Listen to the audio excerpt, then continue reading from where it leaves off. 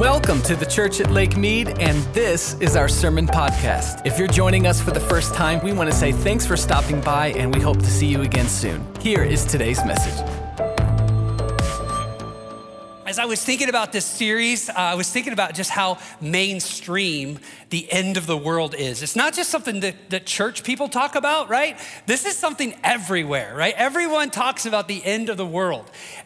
This song that we just kind of played coming out, I think that came out when I was in grade school. And so I heard that all growing up. And then, all the movies. How many times did the world end at your local box office, right? How many times did the world get destroyed? How many times did you see movies where it was the apocalypse, right? Think about this, Armageddon, right? You gotta love this. Even like the name comes from the Bible, right?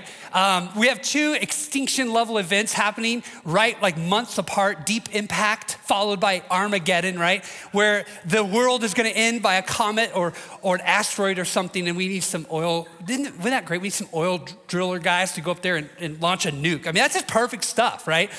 And then the coast is toast with the Volcano movie and Dante's Peak. Do you guys remember that? That was in the late 90s, right?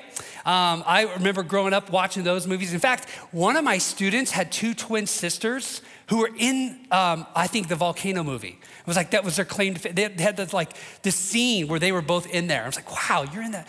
Then the aliens destroyed the earth a few times, right? Do you remember Independence Day, right? War of the Worlds, and I know I'm missing a whole bunch, but that's a sampling, right? And then around 2012, we realized the Mayans knew it all along, right? Like the world is gonna end. Their calendar didn't have anything beyond 2012, and so they probably have the key to the apocalypse, like they know when it's gonna happen. And then of course, Hollywood got some mileage out of that, right? We have the movie 2012, right? And then somehow a global warming turns into global cooling, and I don't know exactly how it happens, but the world ends that way too, right? With the day after tomorrow. But if you grew up going to church, not only did you have all the pop culture apocalypse happening, right? But we had our own special variety of like scary stuff. How many of you guys went to church? Went to, let's say, youth groups in the 90s, 2000s, right? Some of you guys did that, right? How many of you guys remember this little jingle by DC Talk 2000? How many of you guys remember this song? Life was filled. Just listen to these lyrics. It's good stuff. War, and all of us got trampled on the floor.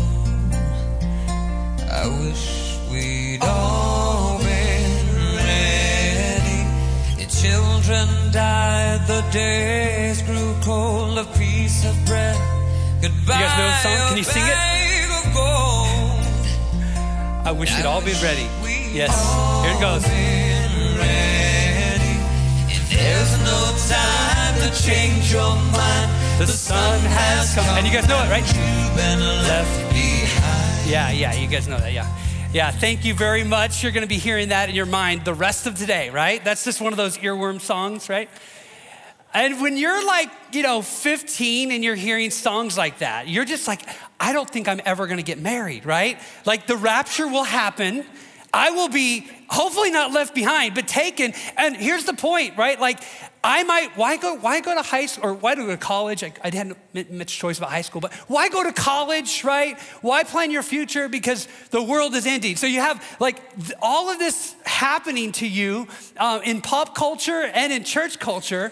I remember seeing these as a really little kid, but my parents in their generation, one of the big authors then was Hal Lindsey's book, Late Great Planet Earth. Maybe some of you remember that if you've been in church a long time. Here's a picture. And there were movies based on this. In my generation, right, we had a little kind of upgraded version with the Left Behind series. How many of you guys read the Left Behind series? Yeah, a lot of you, right? I read them. Right? 40 million copies sold or some crazy number like that. It's just a huge phenomenon. And then all the movies based on the books, right? Even Nicolas Cage plays in one of the versions of Left Behind, right? So this is big market. This is big stuff. This is all over the place. And that's all through the late 90s, 2000s, right?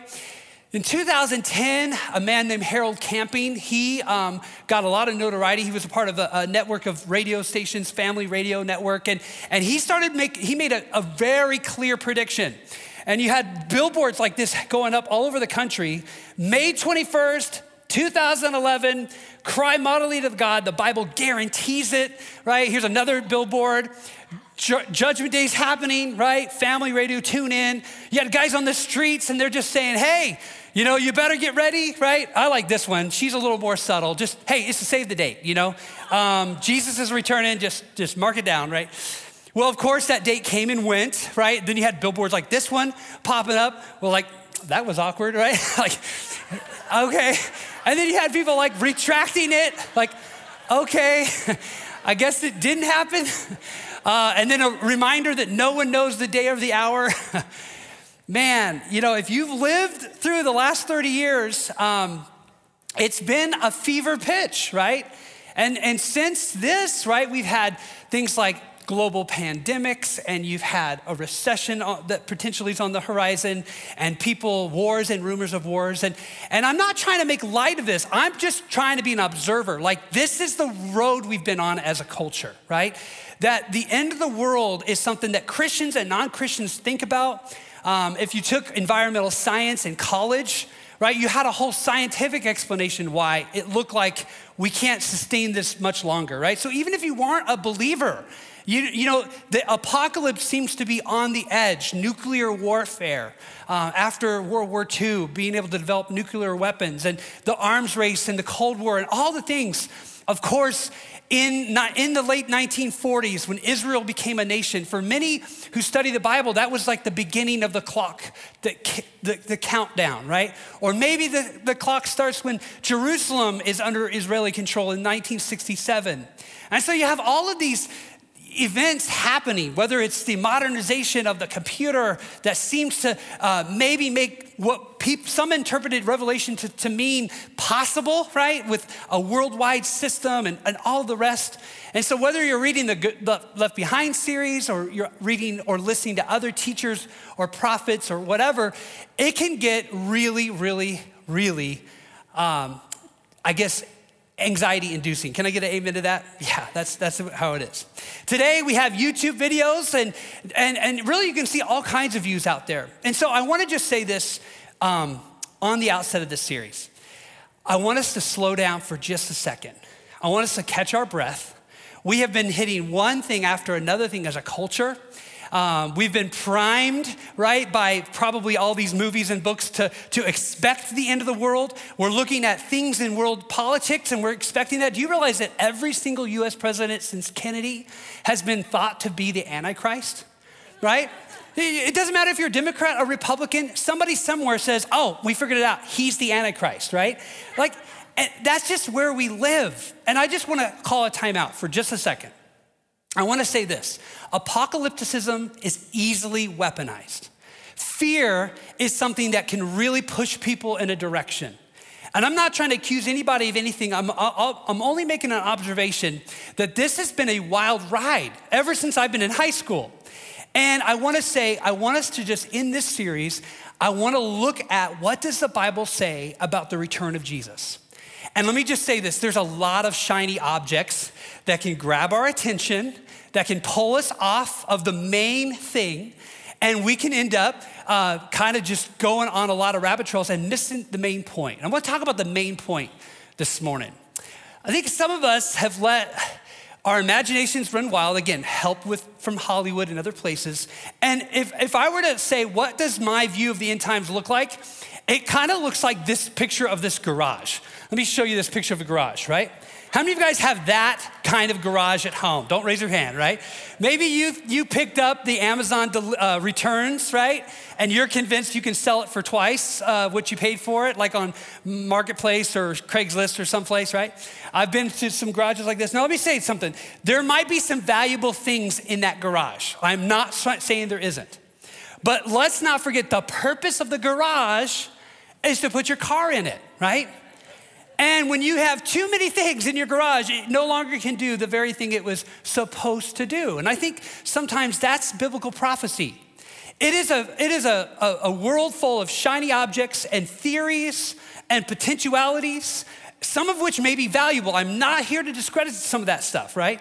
But we can't forget the purpose of biblical prophecy. And it's not, here it is, to tell you the future.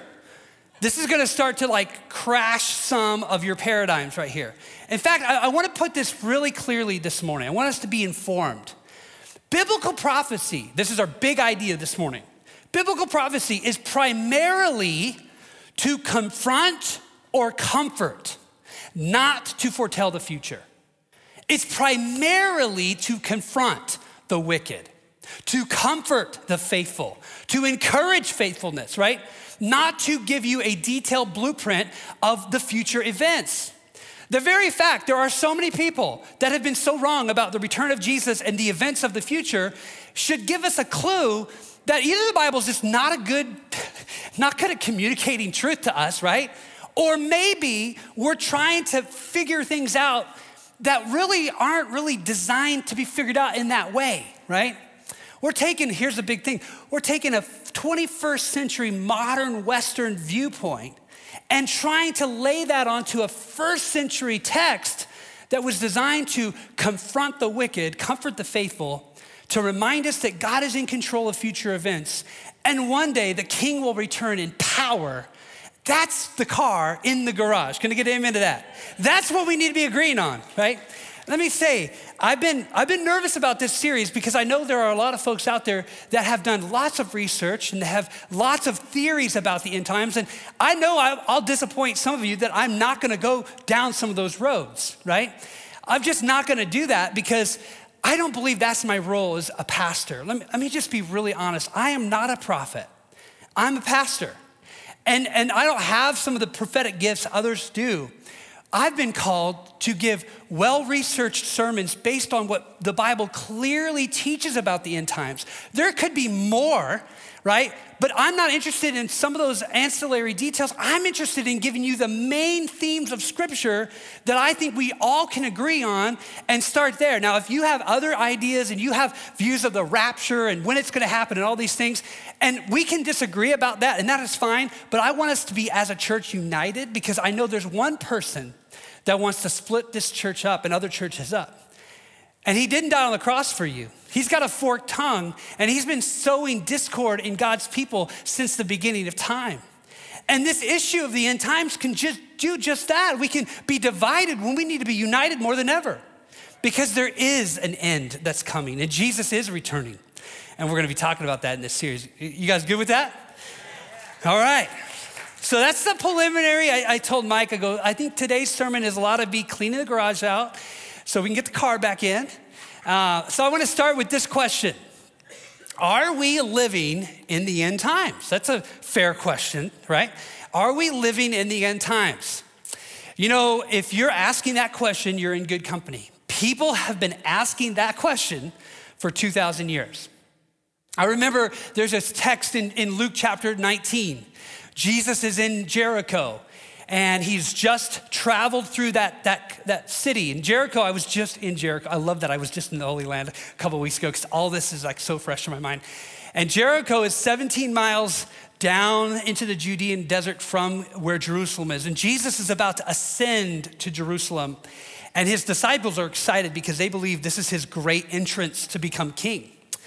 And Jesus knows that his disciples think this. And notice this in Luke chapter 19.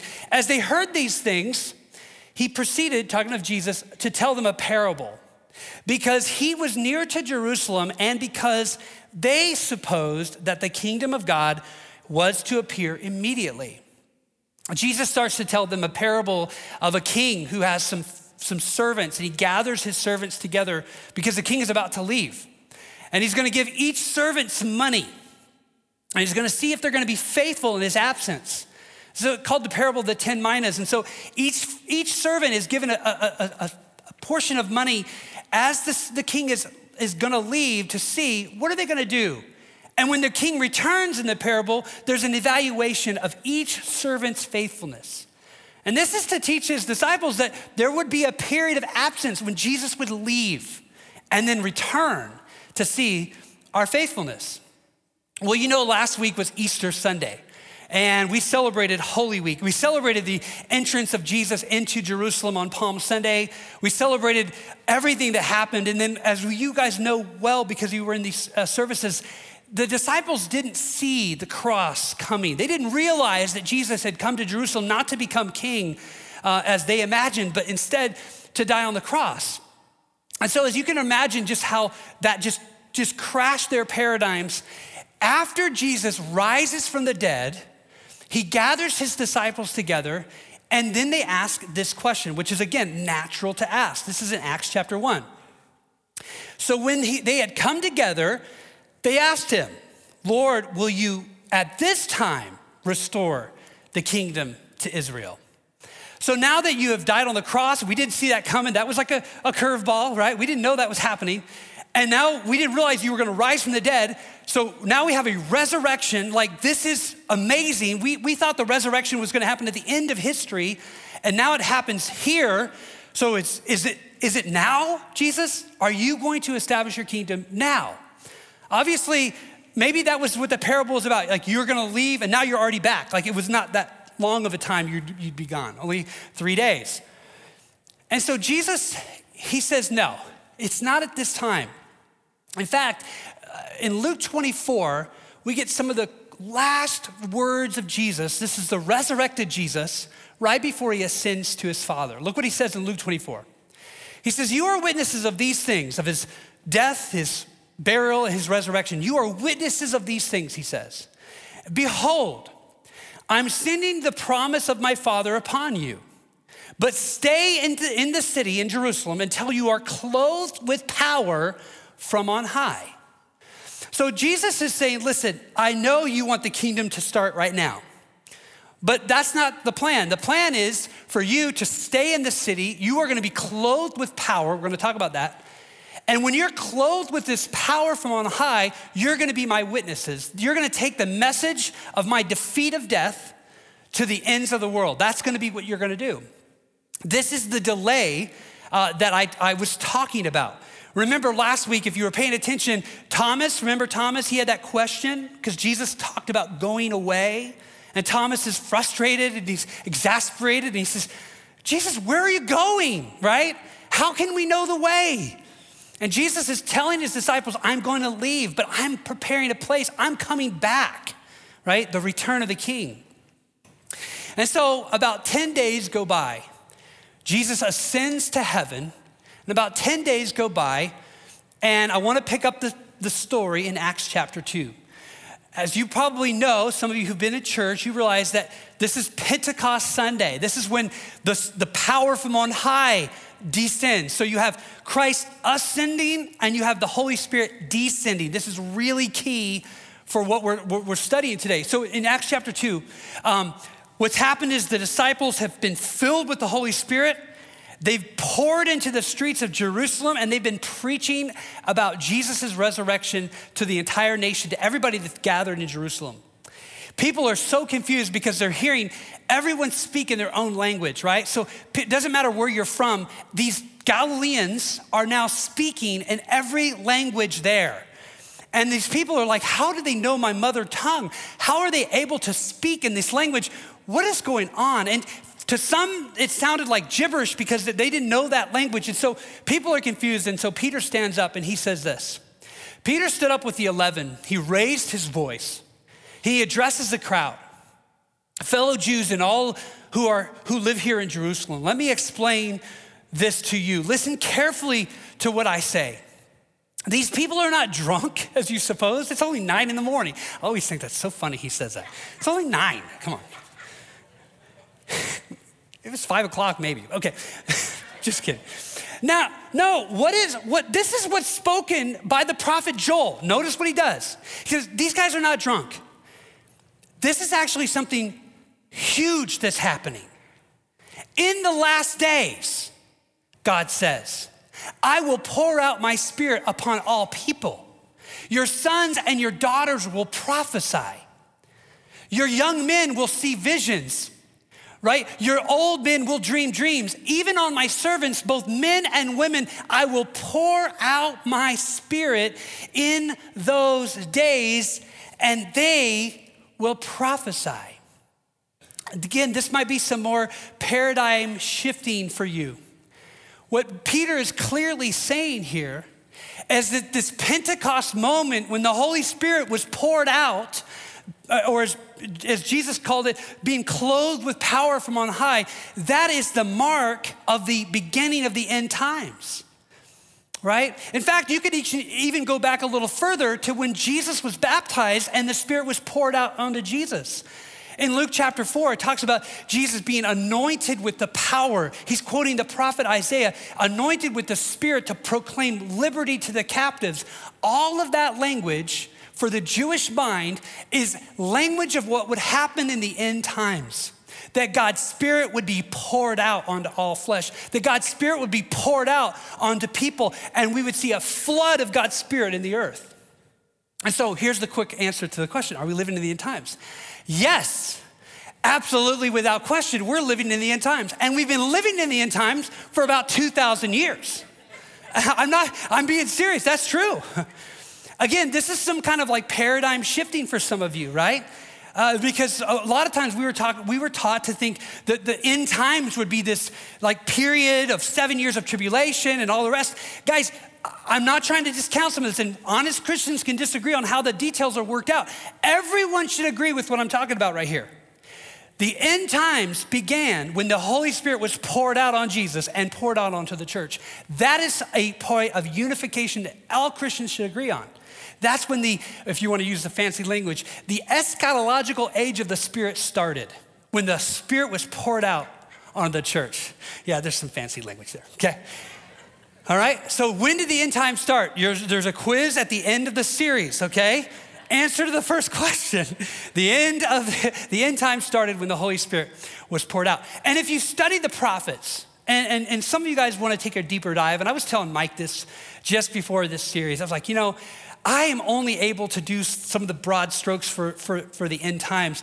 If we really want to get into the details, we're going to need a college class, right? Or maybe Lakemead U will just do a series of, and we can do Q&A and all the rest, and maybe we'll do that in the fall. But I just want to give you the broad strokes today and in this series. So the end times, let's look at some other texts in the New Testament. Look at how the writer of Hebrews starts his letter. Long ago, at many times, in many ways, God spoke to our fathers by the prophets. But look at this. But in these last days, he's spoken to us by his Son, whom he appointed the heir of all things, through whom he also created the world. Here's what Peter says. He uses the term last times, but it's close. He was foreknown before the foundation of the world, but was made manifest or revealed in the last times. For the sake of you, who through him are believers in God, who raised him from the dead and gave him glory, so that your faith and hope are in God. There's passages in 1st and 2nd Timothy that say the same thing. The consensus of the New Testament is we are living in the end times. We're a part of these last days, and we are struggling as the Spirit is being poured out, and we're fighting the forces of evil. All right, so let me get to question 2. If we're living in the end times, Brad, when is the end of the end times gonna be, right? All right, so we've been living in these end times for 2,000 years. When is the end of the end gonna happen, right? And I wanna start answering that question now. And we're gonna finish it next week. But we're gonna look specifically at Jesus. Because Jesus, in one of the last big sermons that he preaches, he talks about this very issue.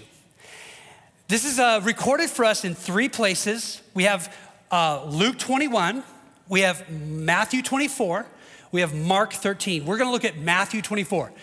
Essentially, all 3 of these gospels are recording in different ways the same sermon of Jesus. It's at the last week of his life, and we're gonna look at Matthew 24, and we're gonna teach through that.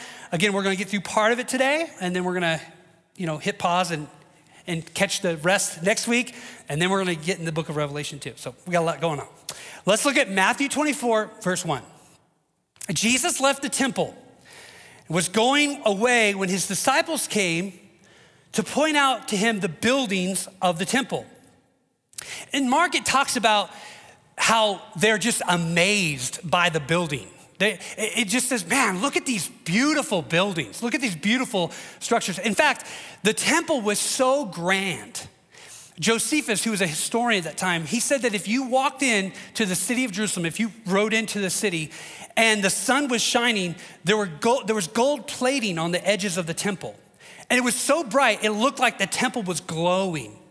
Not only that, the temple was so tall, the very highest part of the temple had white exposed limestone that from a distance looked like a mountain with snow on it. So this is there's a giant mountain called Mount Moriah with a big platform, and then this temple built on top of Mount Moriah. It is just this incredible sight. And when I was there a couple of weeks ago, I saw the basement of the Temple Mount, right? We went on this tunnel, and you could go along where the giant blocks that were carved out of limestone that Herod had constructed there were still visible. And when you went along this tunnel, some of these blocks are 40 feet long and 10 feet tall and probably like 10 feet wide. These are giant, enormous foundation stones to retain the Temple Mount. And so I can't imagine if that's just the retaining wall, what the temple looked like. It's just incredible work of architecture and engineering. And so these disciples are just amazed by this. And so Jesus then, he turns to them in verse 2, and he says something that is shocking. He says, you see all these, do you not? Pointing to the beautiful buildings. I say to you, there will not be left here one stone upon another that will not be thrown down. This is a remarkable statement. Again, if you've seen just even drawings of this temple, this is a huge building. And Jesus is saying, not one of these stones are gonna be left on top. They're gonna be thrown down. So let me show you this next picture. This is crazy. If you go to the bottom of the Temple Mount today, put this on the big screen if you can. These are the stones that were thrown from the top and down onto the pavement below. This is a vivid example of Jesus's prophecy coming true, where the stones of the temple were thrown off of that mountain down below. In fact, if you can look closely, this is a paved, like with limestone, this is a paved road. This is the way they would pave. They put these big, giant, like flat blocks together, and it's all been smashed by the force of those rocks flying down that 100 feet into the ground. I was told there's this giant arch that connected the one side of the city into the Temple Mount. It was the biggest arch in the entire Roman Empire. And they destroyed that arch, and the force of that just destroyed that lower city or that lower paved road. And so Jesus says these things as he's walking through. They leave that area and they walk about 15 minutes to the Mount of Olives, which is just around the corner. And the disciples have been thinking about what Jesus said. Notice this. Hit that next verse for me. He sat down on the Mount of Olives. The disciples came to him privately, saying, tell us when these things will be. What will be the sign of your coming and of the end of the age? And so Jesus has just described something that if you're a first century Jew, there's no way you don't connect this destruction of the temple with the end of the world. You absolutely make that connection.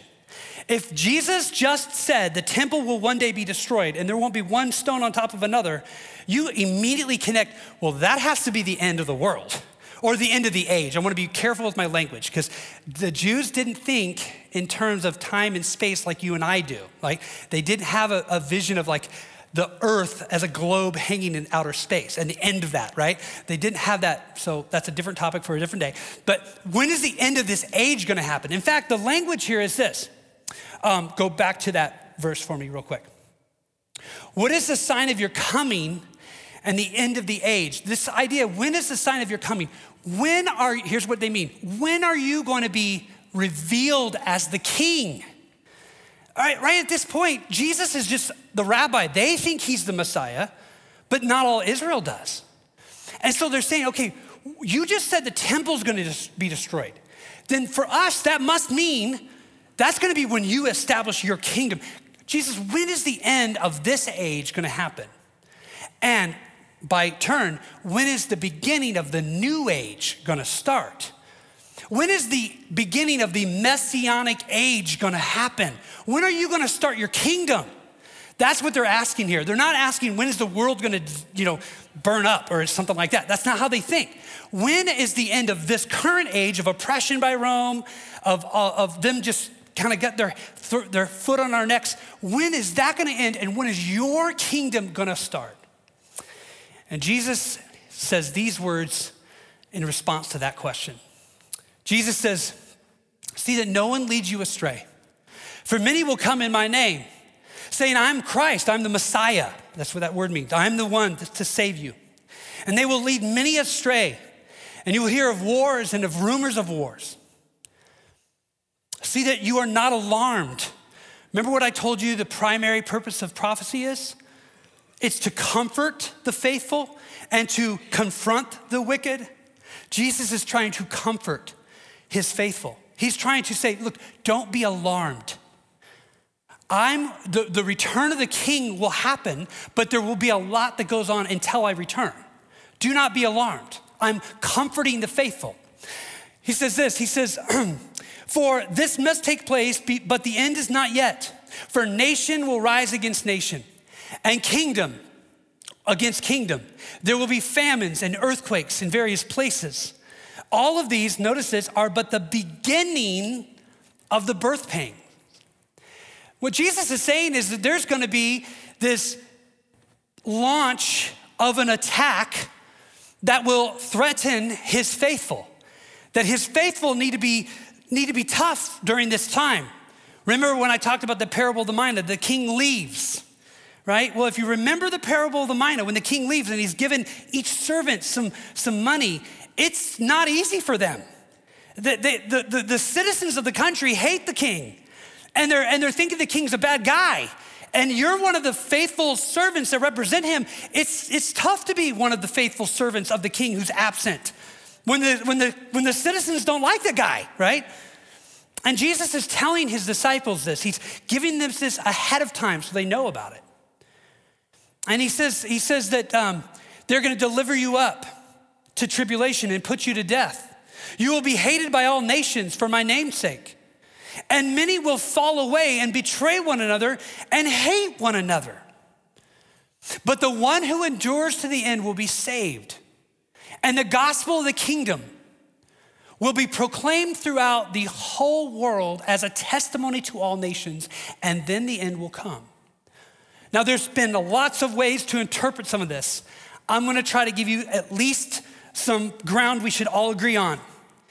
Jesus' prophecy, and this is really important, is not meant to scare you. It's meant to encourage you. Because guess what he is saying? We win. Come on. The gospel's gonna go everywhere. Yeah, they're gonna deliver you up, and some of you will die. They hated me, they hate you. Didn't Jesus say that in the book of John, right? They persecuted me, they're gonna persecute you. If they done this when the tree is green, imagine what happens when the tree is dry. You guys, some of you who are Bible students know these prophecies I'm talking about, these comments of Jesus. But what he is saying is, listen, we win. The gospel will go to the entire world, and the enemy will not be able to stop it. And if they kill you, big deal. I've defeated death, right? That's what he's saying. In fact, we're gonna stop because I gotta finish this next week because I only got so much time. I wanna go back to where we started in the book of Acts. Remember Jesus is gathered with his disciples. He's resurrected and they're like, is it now? Are you now gonna start your kingdom? Are you gonna restore Israel at this time? That was in verse 6. Look what he says in verse 7. It's not for you to know the times or seasons that the Father has fixed by his own authority, but you will receive power when the Holy Spirit comes upon you. And you're gonna be my witnesses in Jerusalem and in Judea and Samaria and to the end of the earth. You're gonna win because you're gonna be clothed with power. Listen, I grew up, as I told you, in an anxiety-inducing, and I wanted to say this, a fear-inducing time in the church when it came to the end times. And I'm here to tell you, if your view of the end times doesn't fill you with boldness, but instead fills you with fear, you got the wrong view of the end times. Can I get an amen to that? The end times is not here to scare you, not for you to build some bunker and do some survival thing in the woods. Listen, that is not our call, church. Our call is to boldly testify to the risen Jesus. He is King of Kings. He is Lord of Lords. You are not going to scare me with whoever the Antichrist might be, because let me tell you something, greater is he that is in me than is he that is in this world. And I will be more than conqueror through him who loved me. Can I get an amen to that, church? We are gonna snatch the end times fear away from the enemy, and we're gonna put it back in the garage where it belongs. We're gonna say, listen, this is my hope I'm holding on to. My God is faithful. Jesus was raised from the dead, and the power of the resurrection, the power that raised Jesus from the dead lives in me. And if I die for my faith, it's okay, because the one who died for me will return for me and raise me from the dead. And guys, let me tell you something. We're not getting out of here alive anyway. Can I get an amen to that? Right? So you might as well be faithful to the one who is faithful, because that king will return. And when he returns, he's separating the sheep from the goats. And if right now you're a goat, let me explain that. If right now you're not on his side, then today's the day to bow your knee to the King of Kings, the Lord of Lords, to confess, maybe in baptism, like the guys that are doing that in the next service, who you belong to. Because now's the time to switch allegiances. Because when he returns, it will be too late. Can I get an amen to that? Boy, that's a powerful way to end today.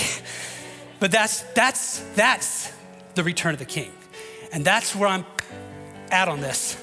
And there might be other stuff that you want to talk about. We can have chats, but we're focusing on that. Father, in the name of Jesus, we want to embrace the hope of the gospel. As Americans, we have been so blessed with relative peace and safety.